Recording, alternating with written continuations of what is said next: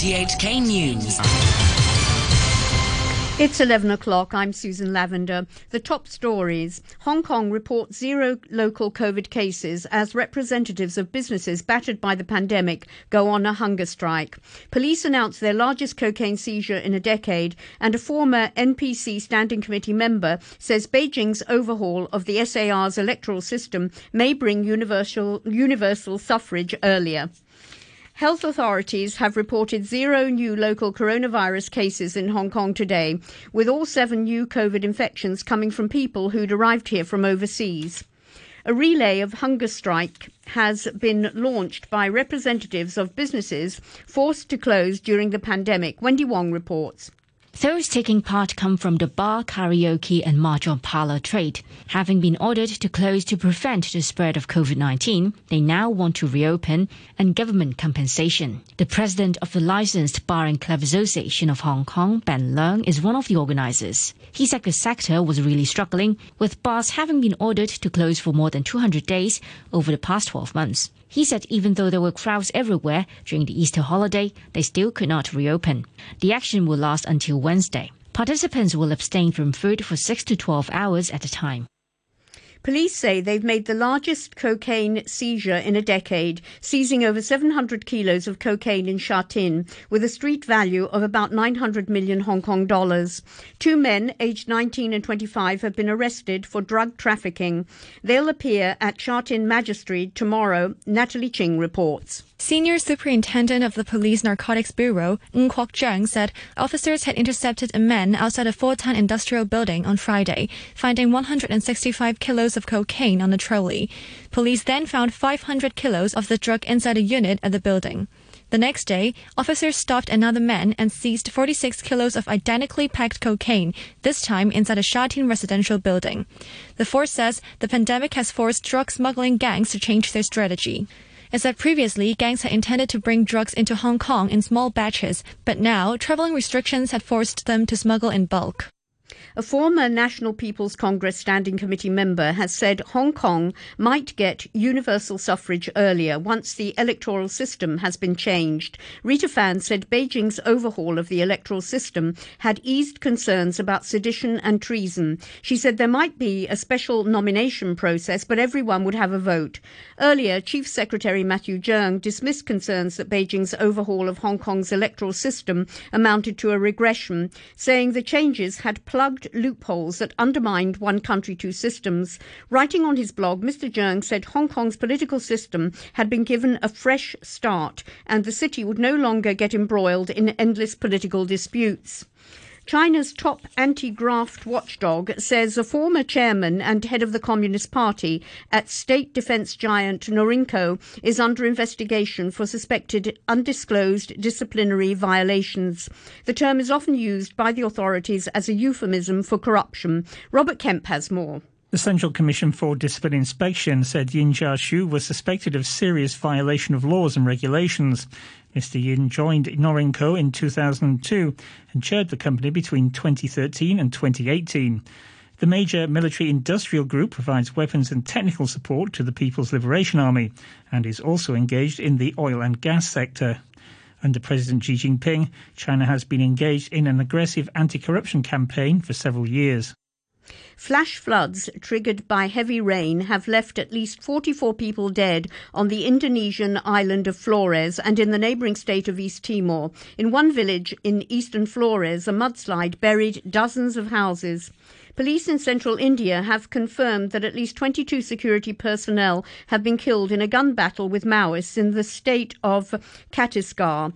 An elite police commando unit was ambushed by the left-wing rebels yesterday in a forested area in the district of Bijapur. From Delhi, the BBC's Ambarasan Echirajan. About 10 years ago, the Maoist attacks used to be quite frequent.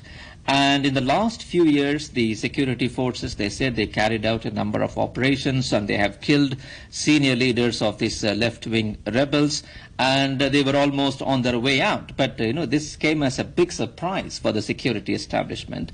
And in fact, last month, there was another incident when a police vehicle hit a roadside mine, killing about 5 troops in the same area.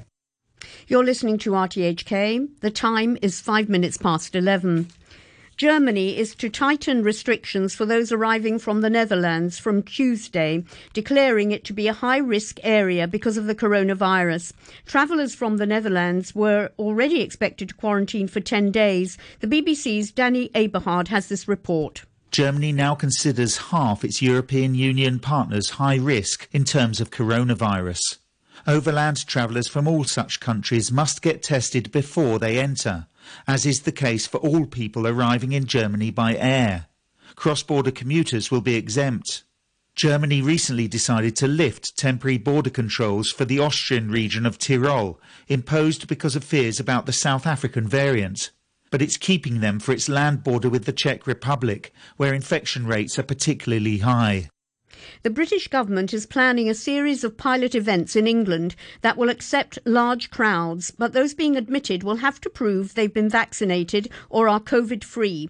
Prime Minister Boris Johnson said the COVID status certification scheme will help people return to the things they love, but 40 MPs from the governing Conservative Party have warned vaccine passports could be divisive and discriminatory. Pope Francis has called on the international community to overcome delays in the distribution of coronavirus vaccines, especially for the poorest countries. The Pope called vaccines an essential tool in the fight against the pandemic. From Rome, the BBC's Mark Lowen reports. In front of a small, socially distanced congregation in St. Peter's Basilica, Pope Francis used his Easter Urbi et Orbi message to the city and the world to give solace to the victims of the pandemic. He spoke of those who had lost lives, jobs, and the young missing out on school, university and friends. The Pope called for an end to vaccine delays and for their distribution to the poorest countries. And then he focused on the world's trouble spots, from Myanmar to Yemen, Nagorno-Karabakh to Mozambique. Dozens of young activists in Myanmar have decorated Easter eggs with anti-coup slogans and pictures as part of a coordinated social media campaign.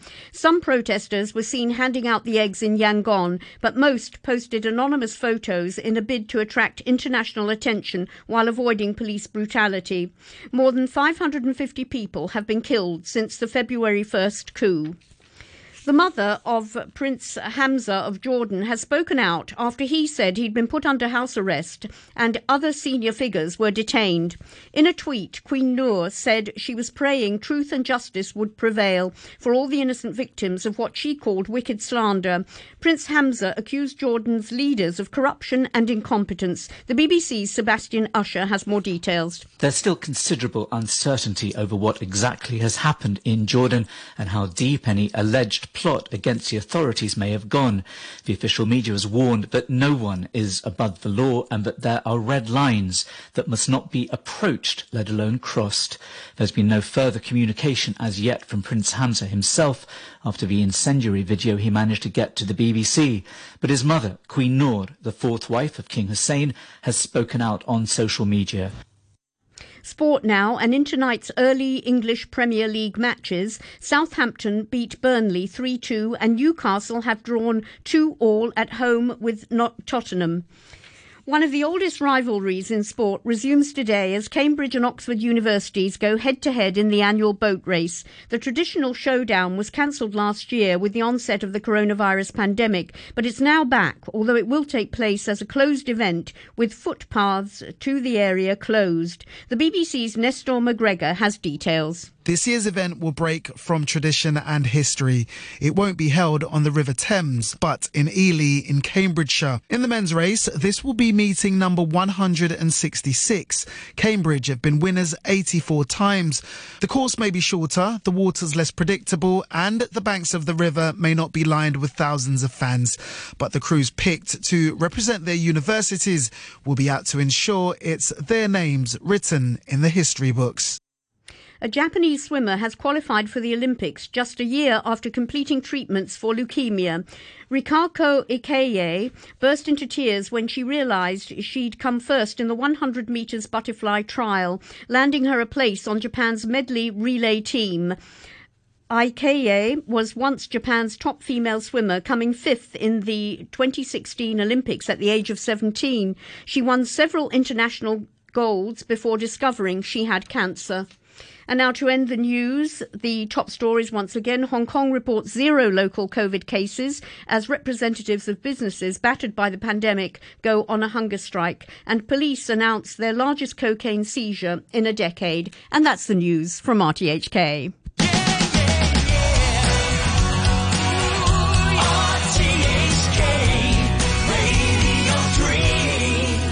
Top 5 band of all time. Carry on my wayward son. There'll be peace when you are done.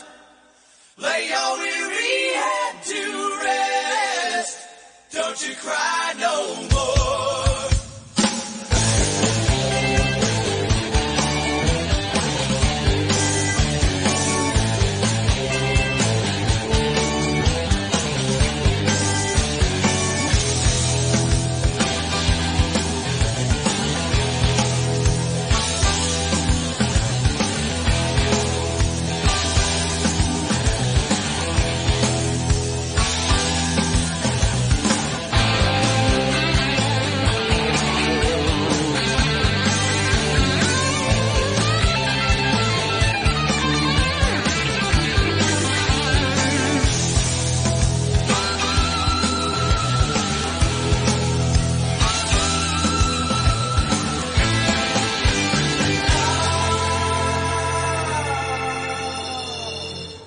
Once I rose above the noise and confusion, just to get a glimpse beyond this illusion.